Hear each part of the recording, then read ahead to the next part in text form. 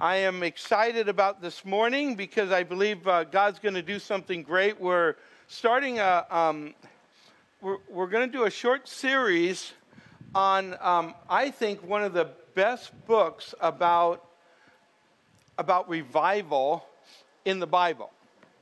The greatest, you would call, one-day revival happened as a result of what took place in the book we're going to be studying. 600,000 people got converted and rescued in one day. 600,000 in one day. And so we're going to be in the book of Jonah. And I say that first because when you say the book of Jonah, people usually go, oh, you mean the book about the great fish or the whale, and because in Sunday school that was the focus of Jonah. That was the whole story. Jonah is so much more than that. In fact, I would have to say that's more of a minor part of the story. I mean, it's important, but it's still a minor part of the story of Jonah. And I'm calling today's message "Running Toward Your Destiny." And we're going to look at Jonah, who does the exact opposite of running toward his destiny, and what God wanted to do in all that. So it's going to be, as we look into this, I want to ask you to join me in prayer. Let's ask for God to help us. I believe He wants to speak to a large group of people today about a very touchy subject, I think, in some of our lives. And I believe God wants to bring us to a new place. And for that to happen, I rely on the Holy Spirit. Let's ask God to help us, okay? Will you do that? Heavenly Father, we thank you that, Lord, we can come to you. And, Lord, your word is so powerful. It is alive. It is sharper than any two-edged sword. And, Lord, I thank you that it's able to discern, help us discern, Lord God, your word, help us to understand, Lord God, what you're saying to us. I pray that, God, it will do its work as we open our hearts to it. We know that, Lord, it's not just your word, but it's open hearts to your word that cause transformation. And I pray that, Father, you would do a mighty, powerful thing in our lives. Lord, I pray in our corporate lives as a congregation. In Jesus' name, amen. Amen. We're going to be in Jonah chapter 1 and verse 1. We're going to start there with me. So if you have your Bibles, go ahead and turn there. And it says, "Now the word of the Lord came to Jonah, the son of Amittai, saying." Now, God is saying, and God is still communicating, right? God is communicating to his people. The Bible says, "My sheep hear my voice and they know." And if you're a child of God, if you've accepted Christ, if Christ is your Lord and Savior, if you belong to the Lord, you have the capacity to hear God's voice. And I hear people say all the time, I tried, I don't really know when it's the Lord, I don't really hear God speak to me. I want you to know that you have the right to hear God's voice. And there's an old saying that if you want to hear God's voice, you've got to listen. It takes a listening ear. It takes a willingness to hear what God is wanting to say. So as you listen, God is going to speak, and he is speaking, but we have to have a listening ear. But the thing that helps us discern God's voice from the voices that we hear around us, the voices in our own voices and our own thoughts, and the voices of our culture, is God's word. The more you get into God's word, the more you study God's word, the more you read God's word, the more ability you have to discern God's voice, because it is his letter. And if you are in his letters, in his word, the Holy Spirit inspired word, you're going to be able to see to discern what is God speaking and what is maybe the voices that otherwise would be speaking into your head.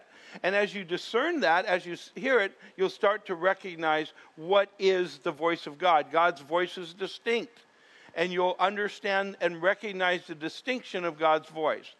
but you have to be willing to listen, and you have to take time to listen. Well, Jonah already had known God's voice. He knew when God was speaking. He was a prophet of God, and God had spoken to him, and he says to him, "Arise, go to Nineveh, that great city, and cry out against it, for their wickedness has come up before me." Now, this is a great city, and it's a wicked city. And Jonah knew about this city. This wicked city was, in fact, the capital of Assyria. And as Assyria was a wicked empire, they were a torturous empire, probably as wicked as any empire that there has been. And they ruled over Israel. They harassed them constantly, and they would raid them, and they suffered under the Assyrian, kind of harassment for 70 years. And Jonah had no doubt experienced it and saw it, and he knows what kind of people that these were. In fact, if you went to Nineveh, the first thing you would probably notice in the center of the city was a mound, a hill of heads. They would just cut off people's heads and put their heads on a mound. They were known for that. So if anyone came, they would know that if you do not want to, they terrorized their neighbors, so their neighbors would be way too afraid to do anything against them. And that was one of the ways they tortured them. They did it in so many other ways. I won't get into it. But God says, their wickedness has come up before me. Now, the question probably went through Jonah's head because he, no doubt, despised these people. He despised them and certainly would want them to be judged. But why was God telling Jonah to go there and tell him he's going to destroy him? I'm sure what went through Jonah's head was, well, just destroy him. I mean, take him out, Lord. You going to take him out? Take him out. Don't tell me about it. Just do it. But God doesn't just do it. God tells him, he wants him to go tell them, and Jonah knows why God wants him to go tell them. And that is because God wants to give them opportunity to repent, because God wants to pour out his grace and mercy. And sometimes, let's face it, we love God's grace and mercy when it comes to us. There are some folks that you think, as Jonah probably did, why go preach to them? They're not going to respond anyhow. They're not going to respond. They're hopeless. And besides that, God, they deserve judgment. Because it's always the other person that deserves judgment, and we deserve mercy and grace. And we love God's mercy and grace, but not always toward everyone else. And sometimes we look at people and think that they're irredeemable, that there's just no hope for them. And there's this thing in the gospel, there's this challenge that we face as we try to proclaim the great message of God's grace. Sometimes people see, and I would say that we get caught in this too, sometimes people see God's grace as being unfair. God's mercy as being something that isn't fair. You'll talk to people about the gospel, and you'll say to them, like, God really wants to rescue people, and Jesus died for everyone in the whole world, and anybody can come to Christ. But if you don't come to Christ, you don't have an advocate. Your sin will bind you and send you to an eternity without God. And that's hell.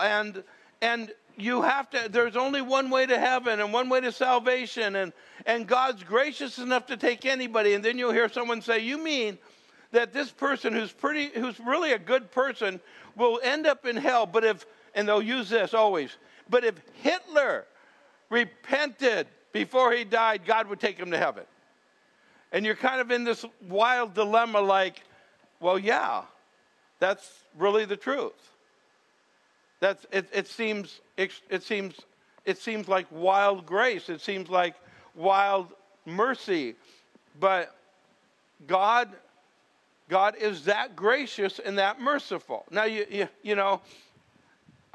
Hitler didn't repent. And that always goes to the fact that, people get to the place and they hate God, reject God, and you do it long enough and you're going to, you live in this very tenuous place. Only coming to Christ is an answer. But the fact is, God's grace is able, and God's mercy is able to cover and go to the depths, to people that you would never think are possible, could be saved, and God will do it. And sometimes that pushes against our self-righteousness, because we think sometimes we deserve to be saved. We deserve to have that. I mean, we weren't that bad, maybe.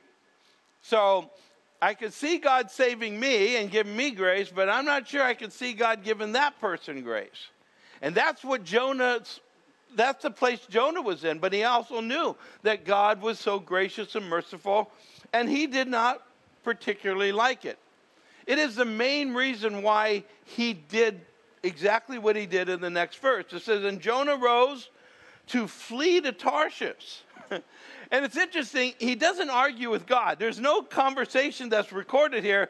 God says to him, I want you to go. I want you to cry out against the city. I want you to go there and tell them that I'm going to judge them.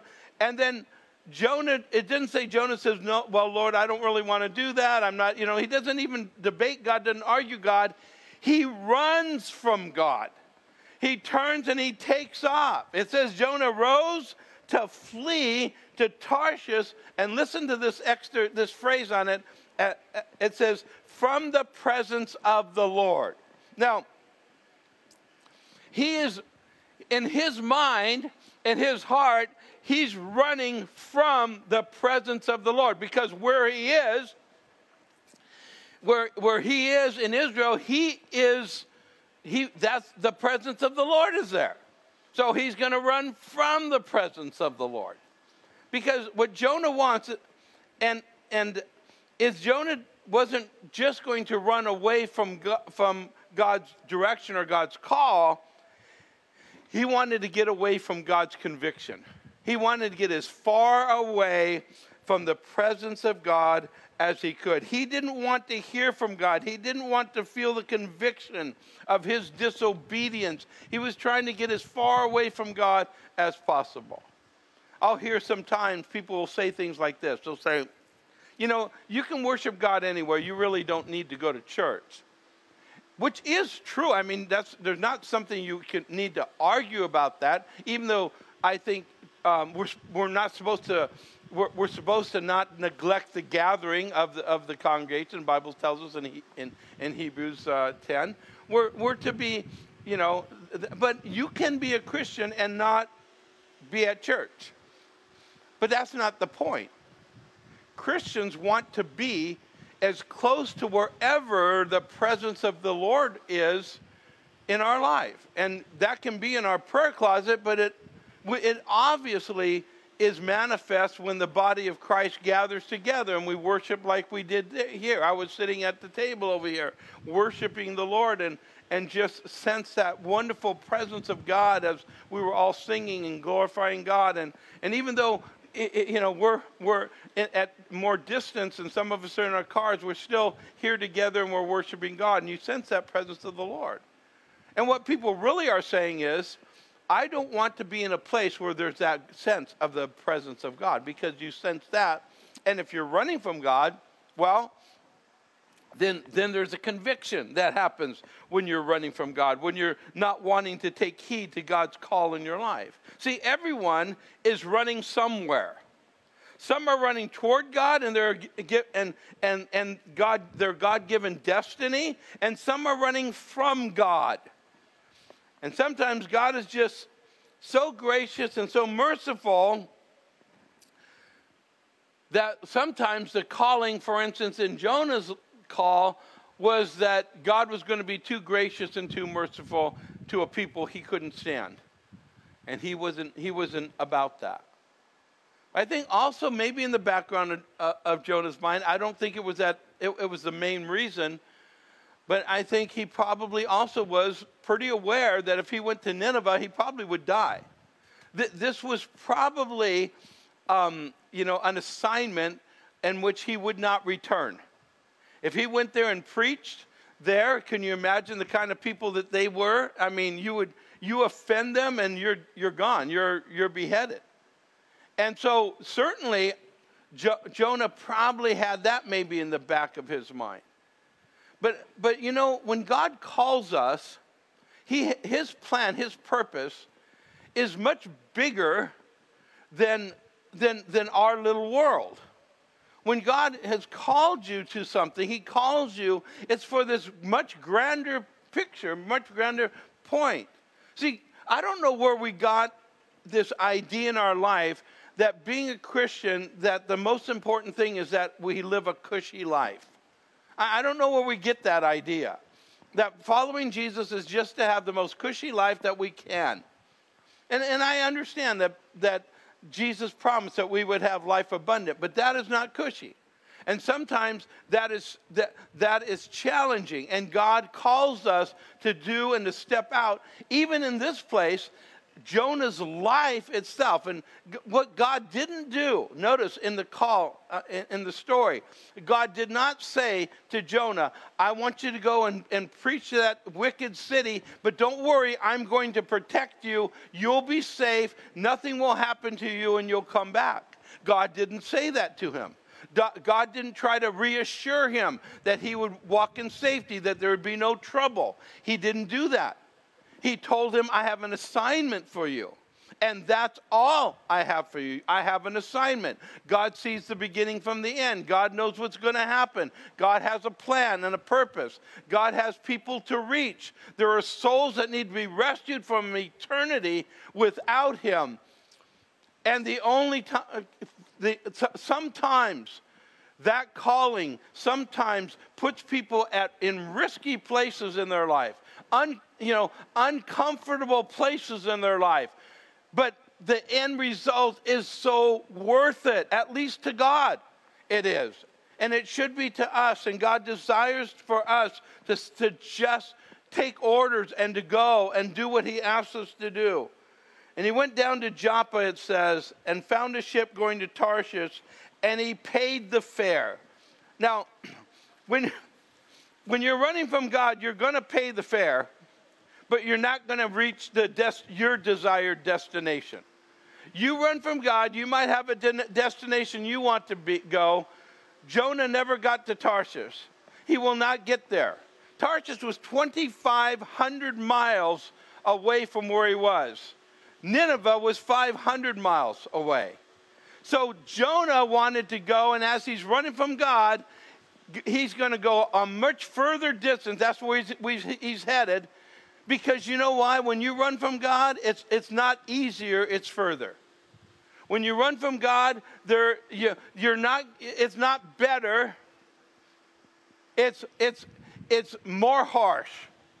It's more harsh. When you're running from God, you'll spend everything running from God, and you never get to your destination. And that's because you're called by God. Notice that this is the point, and I think one of the main points of the entire story. God deals with Jonah different than he deals with everybody else. And God deals with you as a child of God different than he deals with anyone else. He's not going to deal with the unbelievers. He's not going to deal with the world like he deals with you. You're his, and he has purpose for your life. You're his child.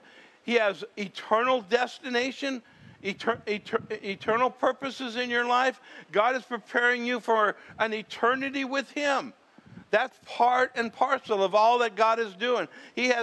God is preparing you as a bride for Christ. God is working to make you into that, spotless image, that person that is living that life that is honoring to God. He's working in all of our lives this way. And folks, so this is Jonah's testimony. This is my testimony. This is your testimony. Here's my testimony in a phrase. My testimony is this. I ran, God chased. That's my testimony. I ran, God chased. He chased me down. He grabbed a hold of me before I even knew I wanted him. He chased me down. And my whole life, there have been times when I have ran and God has chased. But God has a way of, he's faster than you are. He's faster than I am. He'll catch you. And God will catch Jonah. Now notice that God allows Jonah, he allows him to run. He didn't stop him right away. He didn't stop him. He allowed him to pay the fare. He allowed him to get on the boat. He allowed him to run for a while. Because that's our free will. He'll allow you to run for a while. But God is not going to let you run and run and run if you're his. And so it says in verse 4, but the Lord sent out a great wind on the sea, and there was a mighty tempest on the sea, so that the ship was about to be broken up. Now there's something fishy about this storm. I couldn't help myself. But there's something going on here. This isn't like a normal storm. This just comes up, and all of a sudden,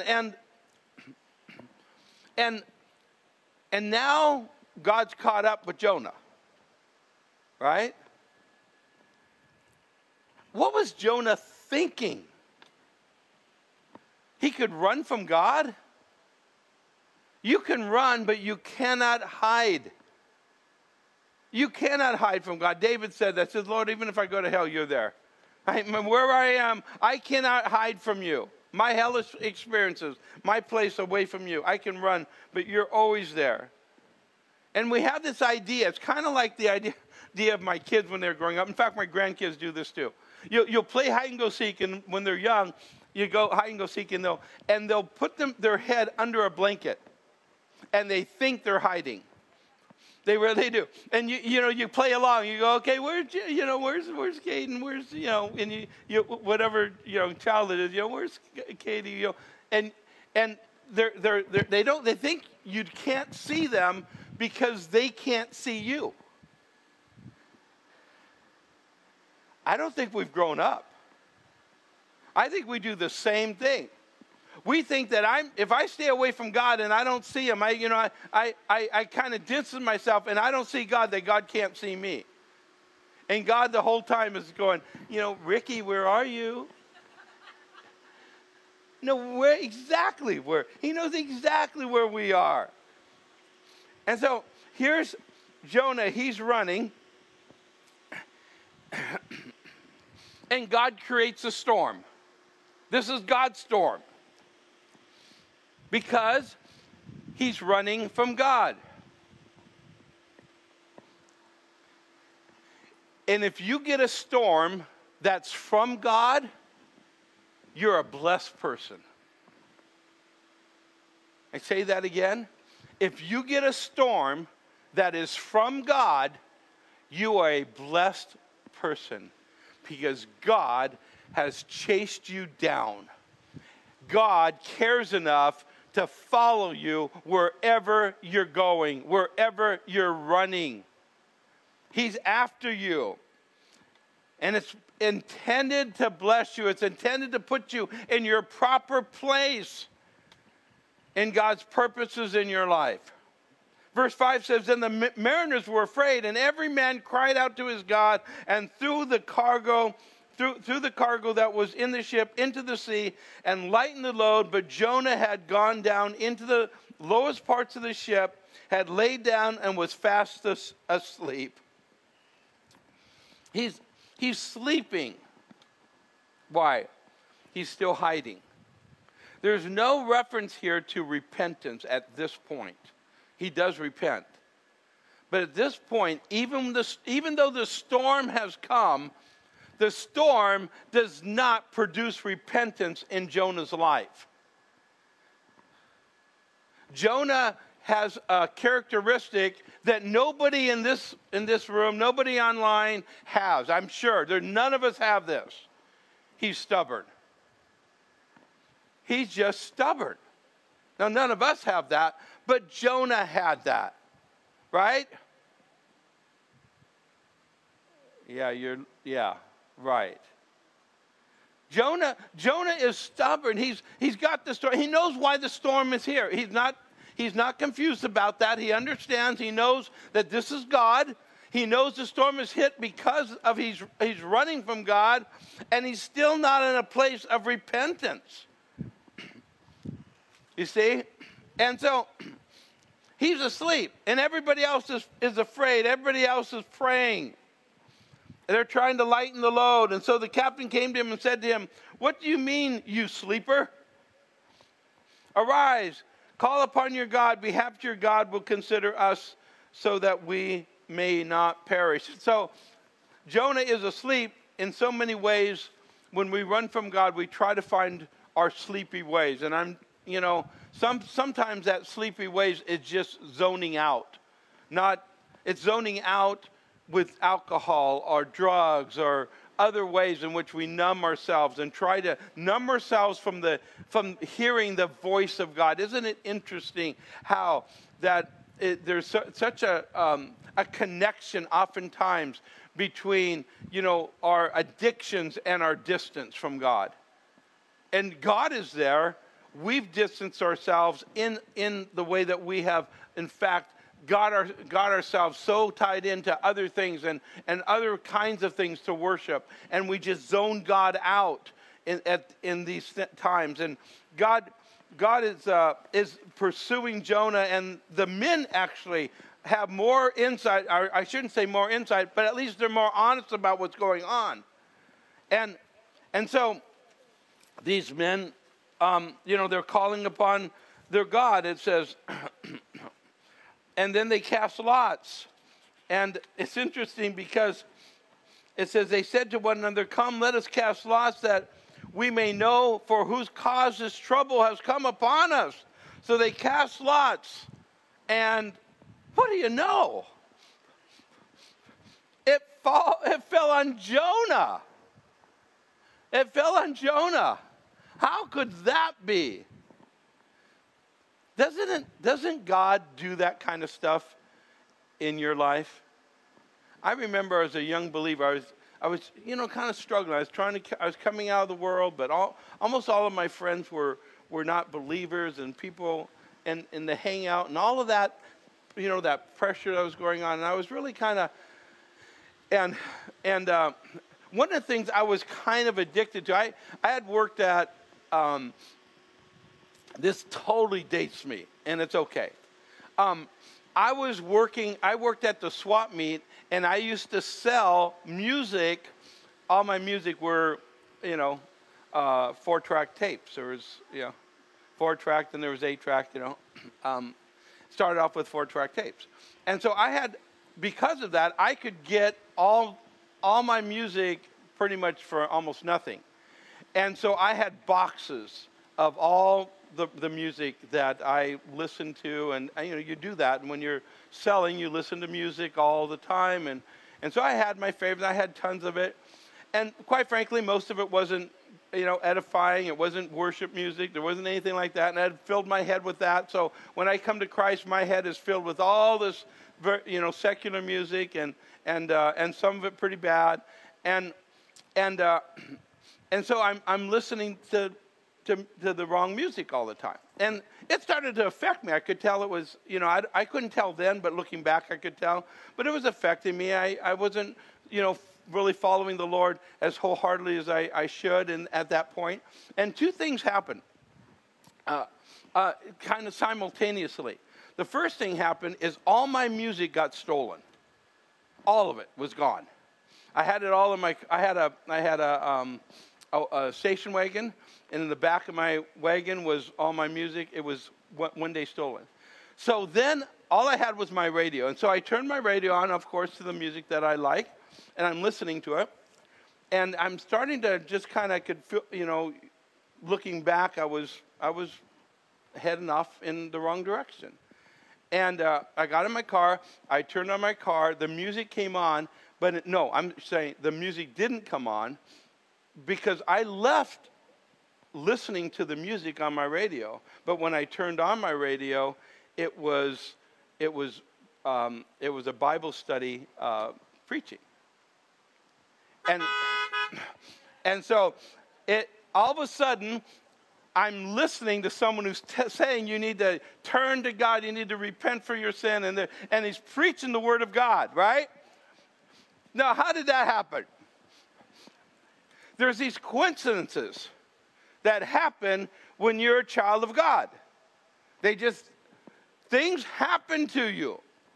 You know, lots fall on you. There's a bunch of other guys it could have fell on, but it falls on Jonah. The lot will fall on you because God is pursuing you. And if you keep your eyes open, you'll see those things that are happening. That God is working on your behalf, even when you're running from him. That God is not going to let you go in that way. And so he's trying to sleep through his destiny. And then they come, and the lot falls on him, and their life is now in havoc. Because, see, when someone is running from God, it wreaks havoc on the lives of the people around them. When someone's running from God, it wreaks havoc on the lives of the people around them. I want to say this as a word of the Lord, as I was praying about this today, and I know that there's some people listening, maybe even here present this morning. Some of you need to throw your Jonah off the boat. Some of you need to throw your Jonah off the boat. Some of you are in relationship with people that are running from God, and they're running, and your conversations aren't making any difference. You're not doing anything. They have infiltrated your life to a place that their life, their running from God is affecting you, and it's wreaking havoc in your life. And there are times when you just need to throw Jonah off the boat. And whoever that is, there's somebody that's in a relationship that is unhealthy because you're in a relationship with somebody who is not going the same direction as you are. You're trying to pursue God and your destiny, and they're running from God and running from their destiny, and it's time to throw Jonah off the boat. I just want to say that to you. God wants to say that to you. God wants to free you. You do not have to carry Jonah in the boat. You don't have to go through the storm with him. He can go through it himself. God will take care of getting him to the right place if he needs to, and God has a purpose for his life. He will do that. Now, it says, then they said to him, please tell us, for whose cause is this trouble upon us? What is your occupation? Where do you come from? Where is your country? And what are your, what people are you? And he said to them, I am a Hebrew, and I fear the Lord, the God of heaven, who made the sea and dry land. The storm wakes him up to his identity. Without the storm, he was in danger of forgetting who he was. Sometimes that storm is such a blessing that it starts to wake you up and you start realizing, listen, we're in a storm right now in our nation. This nation's in the storm. Some is caused by God, some is caused by the devil, and some is caused by ourselves in this nation right now. But I want you to know that as a child of God, listen, when you're in the storm, you pursue God, then all of a sudden you start to recognize who you are. And that's happening right now in our world.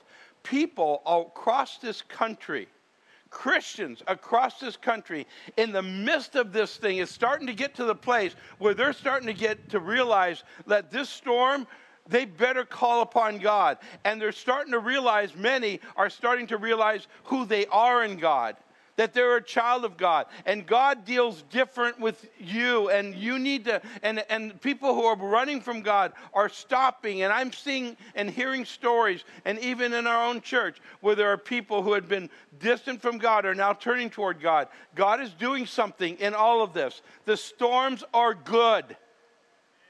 The storms are good. God is awakening people to who they are, to bring them back into their destiny in life. And so, folks, listen, don't worry about the storms. If you're not causing the storm, just take a ride, right?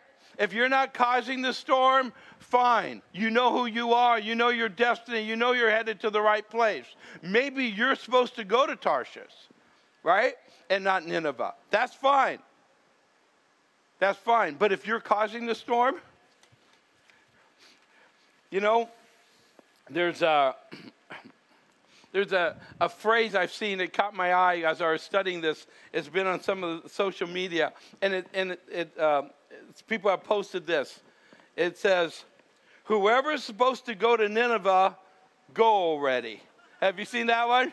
Whoever is supposed to go to Nineveh, go already. You're supposed to go, please go. Do what God has called you to do. Do what God wants you to do. I believe that, listen, God wants to awaken us, and He wants all of us to make sure, listen, you need to go where God's calling you to go. God wants to do some changes in your life. Some of us have been running from God. We've been resistant to God. Some of you have some habits. Some of you have some hang-ups in your life. Some of you have some sin, ongoing sin in your life. God has been, for a long time, trying to get it out of your life, and you've just been going along with it. You've been running from God, and God is now calling you. Because, listen, the next step, it's not the storm, it's the water, and then it's not the water, it's even tighter. It even gets tighter.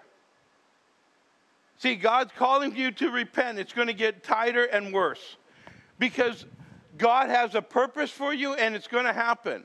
And I do believe that what God's end game is, not only for what Jonah's was, is our end game is the same. God wants revival. I believe God wants to bring revival. I believe God wants to bring revival in our church. I believe He wants to bring revival in our community and in our country. I believe God wants to do all of these things. But you know what? Individually, we have to make a choice. Am I going to keep running from God? And all the Jonahs out there. And, you know, I've been a Jonah, you've been a Jonah, everybody's been a Jonah at some point. We've kind of done our own running at times. But all the Jonahs right now, please turn around and go to Nineveh. Please do what God is calling you to do.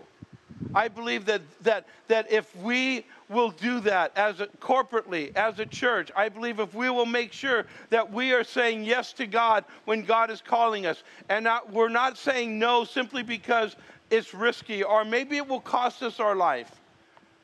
I don't know. I don't know if that's the case. But at some point we have to go, okay, my life is your life. I've surrendered fully to you, Lord, whatever it takes in my life. I will serve you. And what God has called us to do, we'll do it in our life. We'll do whatever the Lord is asking for us to do. He tells them who He is, and they get more afraid. And it's interesting, they ask Him what it would do to calm the sea, and He tells them He's not, and they say, you throw me overboard, and everything will be fine. And they do something else.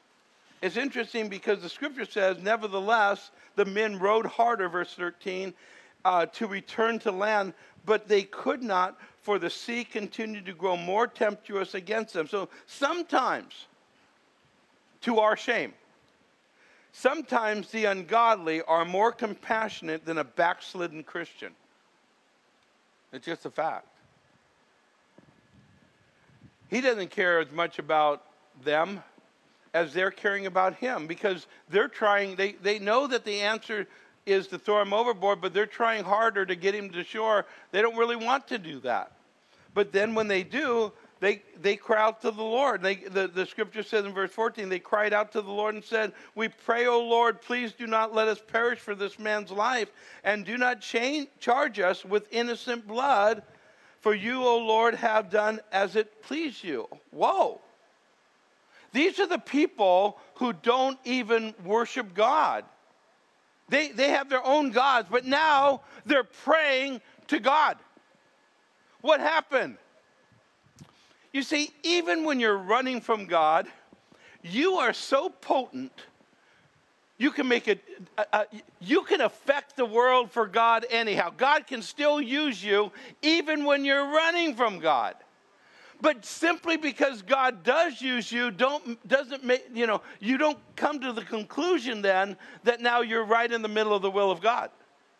Just because God can use a donkey, right? And he'll use us too. And he uses Jonah in this, even though he's running from God. But he's not in the will of God, the middle of the will of God. God just uses him. That's how potent you are. That you have the truth. I've seen backslidden Christians lead others to Christ. In fact, I know people in the church today that are born again and were led to Jesus by a totally backslidden Christian. Living ungodly, but they're kind of both living ungodly. One guy was telling me this story about how he was drunk, and his friend was drunk, and he was miserable, and he was telling him how miserable he was, and his drunk friend says, "Yo, you need Jesus." And he said, and he leads them to Jesus while he's drunk. Why? Because the word of God doesn't return void. So even though the guy was living ungodly, he then, though, spoke the truth. The guy heard the truth. His friend gets saved. This guy gets saved, right? And the guy who led him to the Lord still is away from God. But this guy's saved. And now, on fire for Jesus and loving God. Now, how does that happen? Well, God can use anybody, right? But God has a bigger plan than a couple of people on a ship. God has thousands and thousands and thousands of people in mind. If Jonah will simply say yes to God's purpose and God's plan for him. And so they pick him up. There's no other choice. They throw him out in the water. And what looked like the worst place for Jonah is actually the best place for Jonah. The storm is the best place, right in the middle of it, right in the water. Then the men feared the Lord exceedingly and offered a sacrifice to the Lord and took vows. And they're praying. They're totally worshiping God now. And then the Lord had prepared a great fish to swallow Jonah. And Jonah was in the belly of the fish 3 days and 3 nights. Listen, the whale swam to his destination. Jonah was running from his. The only purpose for that fish or whale, I don't know. The purpose for that fish or whale was simply to swallow Jonah. That was his purpose. And he fulfilled his purpose. And Jonah would fulfill his, but he had to get in a tighter spot.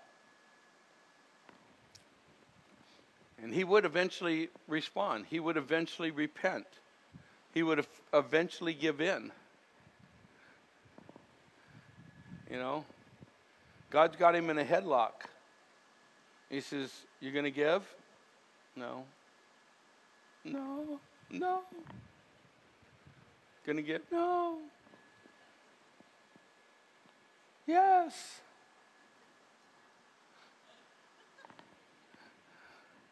Some of you are out of the storm. Some of you are in the tight spot.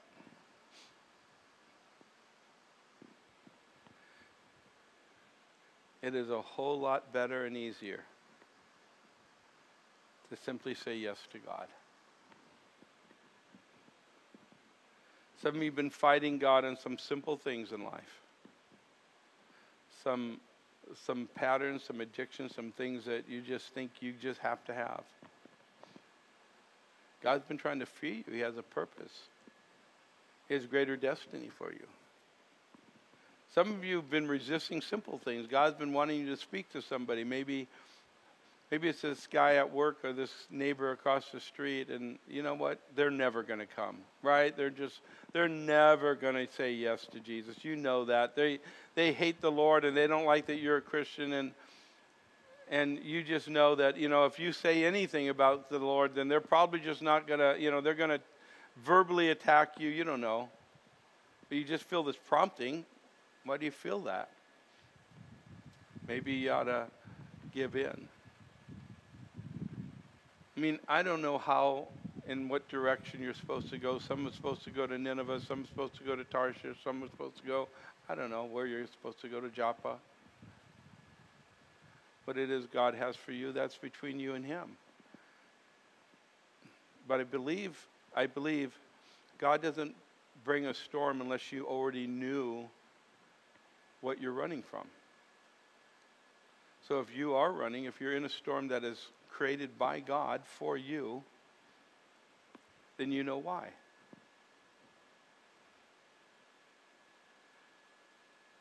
And if you're in a storm, I advise you to get on your knees and say to Jesus, Lord, forgive me. Help me. Turn around. Because if you don't, he'll prepare a fish.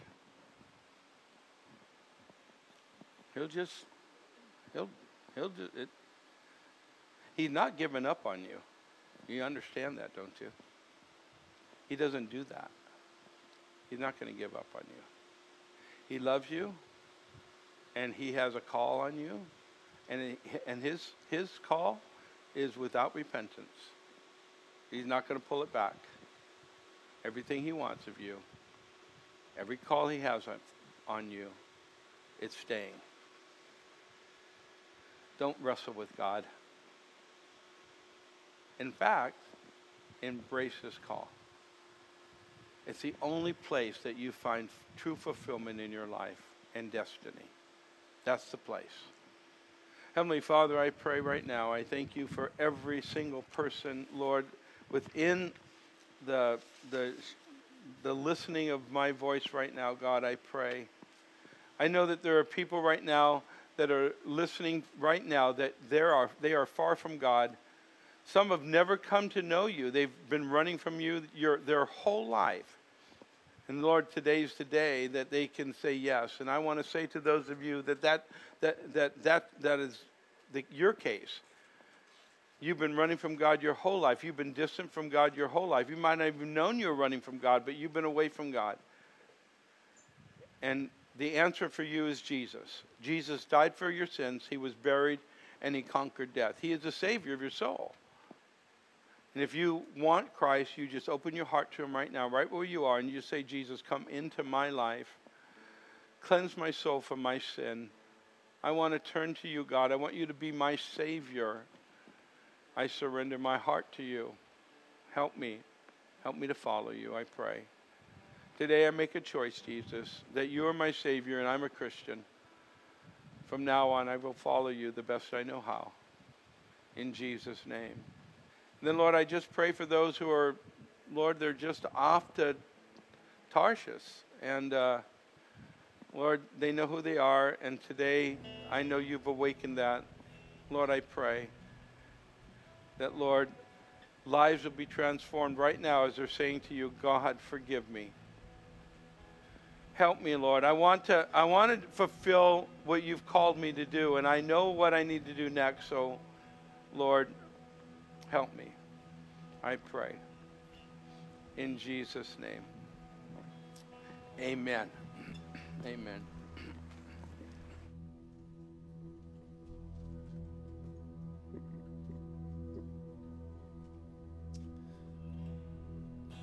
Jesus, be the center of my life. Jesus, be the center of my life. From beginning to the end, it will always be, it's always been you, Jesus. Sing that again. So Jesus, be the center of my life. Lord Jesus, be the center of my life. From beginning to the end, it will always be, it's always been you, Jesus. Jesus, nothing else matters. Nothing in this world will do.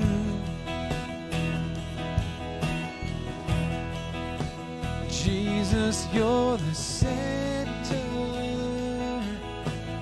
Everything revolves around you.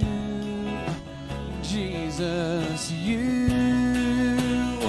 So from my heart to the heavens, Jesus, be the center.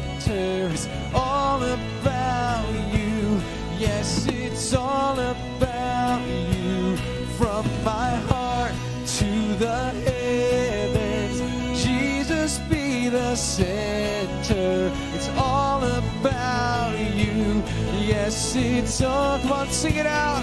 So from my heart to the heavens, Jesus, be the center. It's all about you. Yes, it's all about you. From my heart to the heavens, Jesus, be the center. It's all about you. Yes, it's all about you.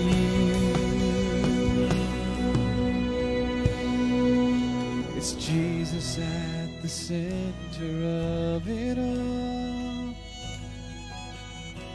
Jesus at the center of it all. From beginning to the end, it will always be, it's always been you, Jesus. Jesus. Yes, Lord, we worship you, Jesus. Amen. God bless you, church. God bless you online here in the parking lot. We'll see you guys online Wednesday night. God bless. So from my heart to the heavens, Jesus, be the center. It's all about you. Yes, it's all about you. From my heart to the heavens, Jesus, be the center. It's all about you. Yes, it's all about you. From my heart to the heavens, Jesus, be the center. It's all about you. Yes, it's all about you. From my heart to the heavens, Jesus, be the center. It's all about you. Yes, it's all about you. So Jesus, be the center of my life. Jesus, be the center of my life. From beginning to the end, it will always be, it's always been you, Jesus.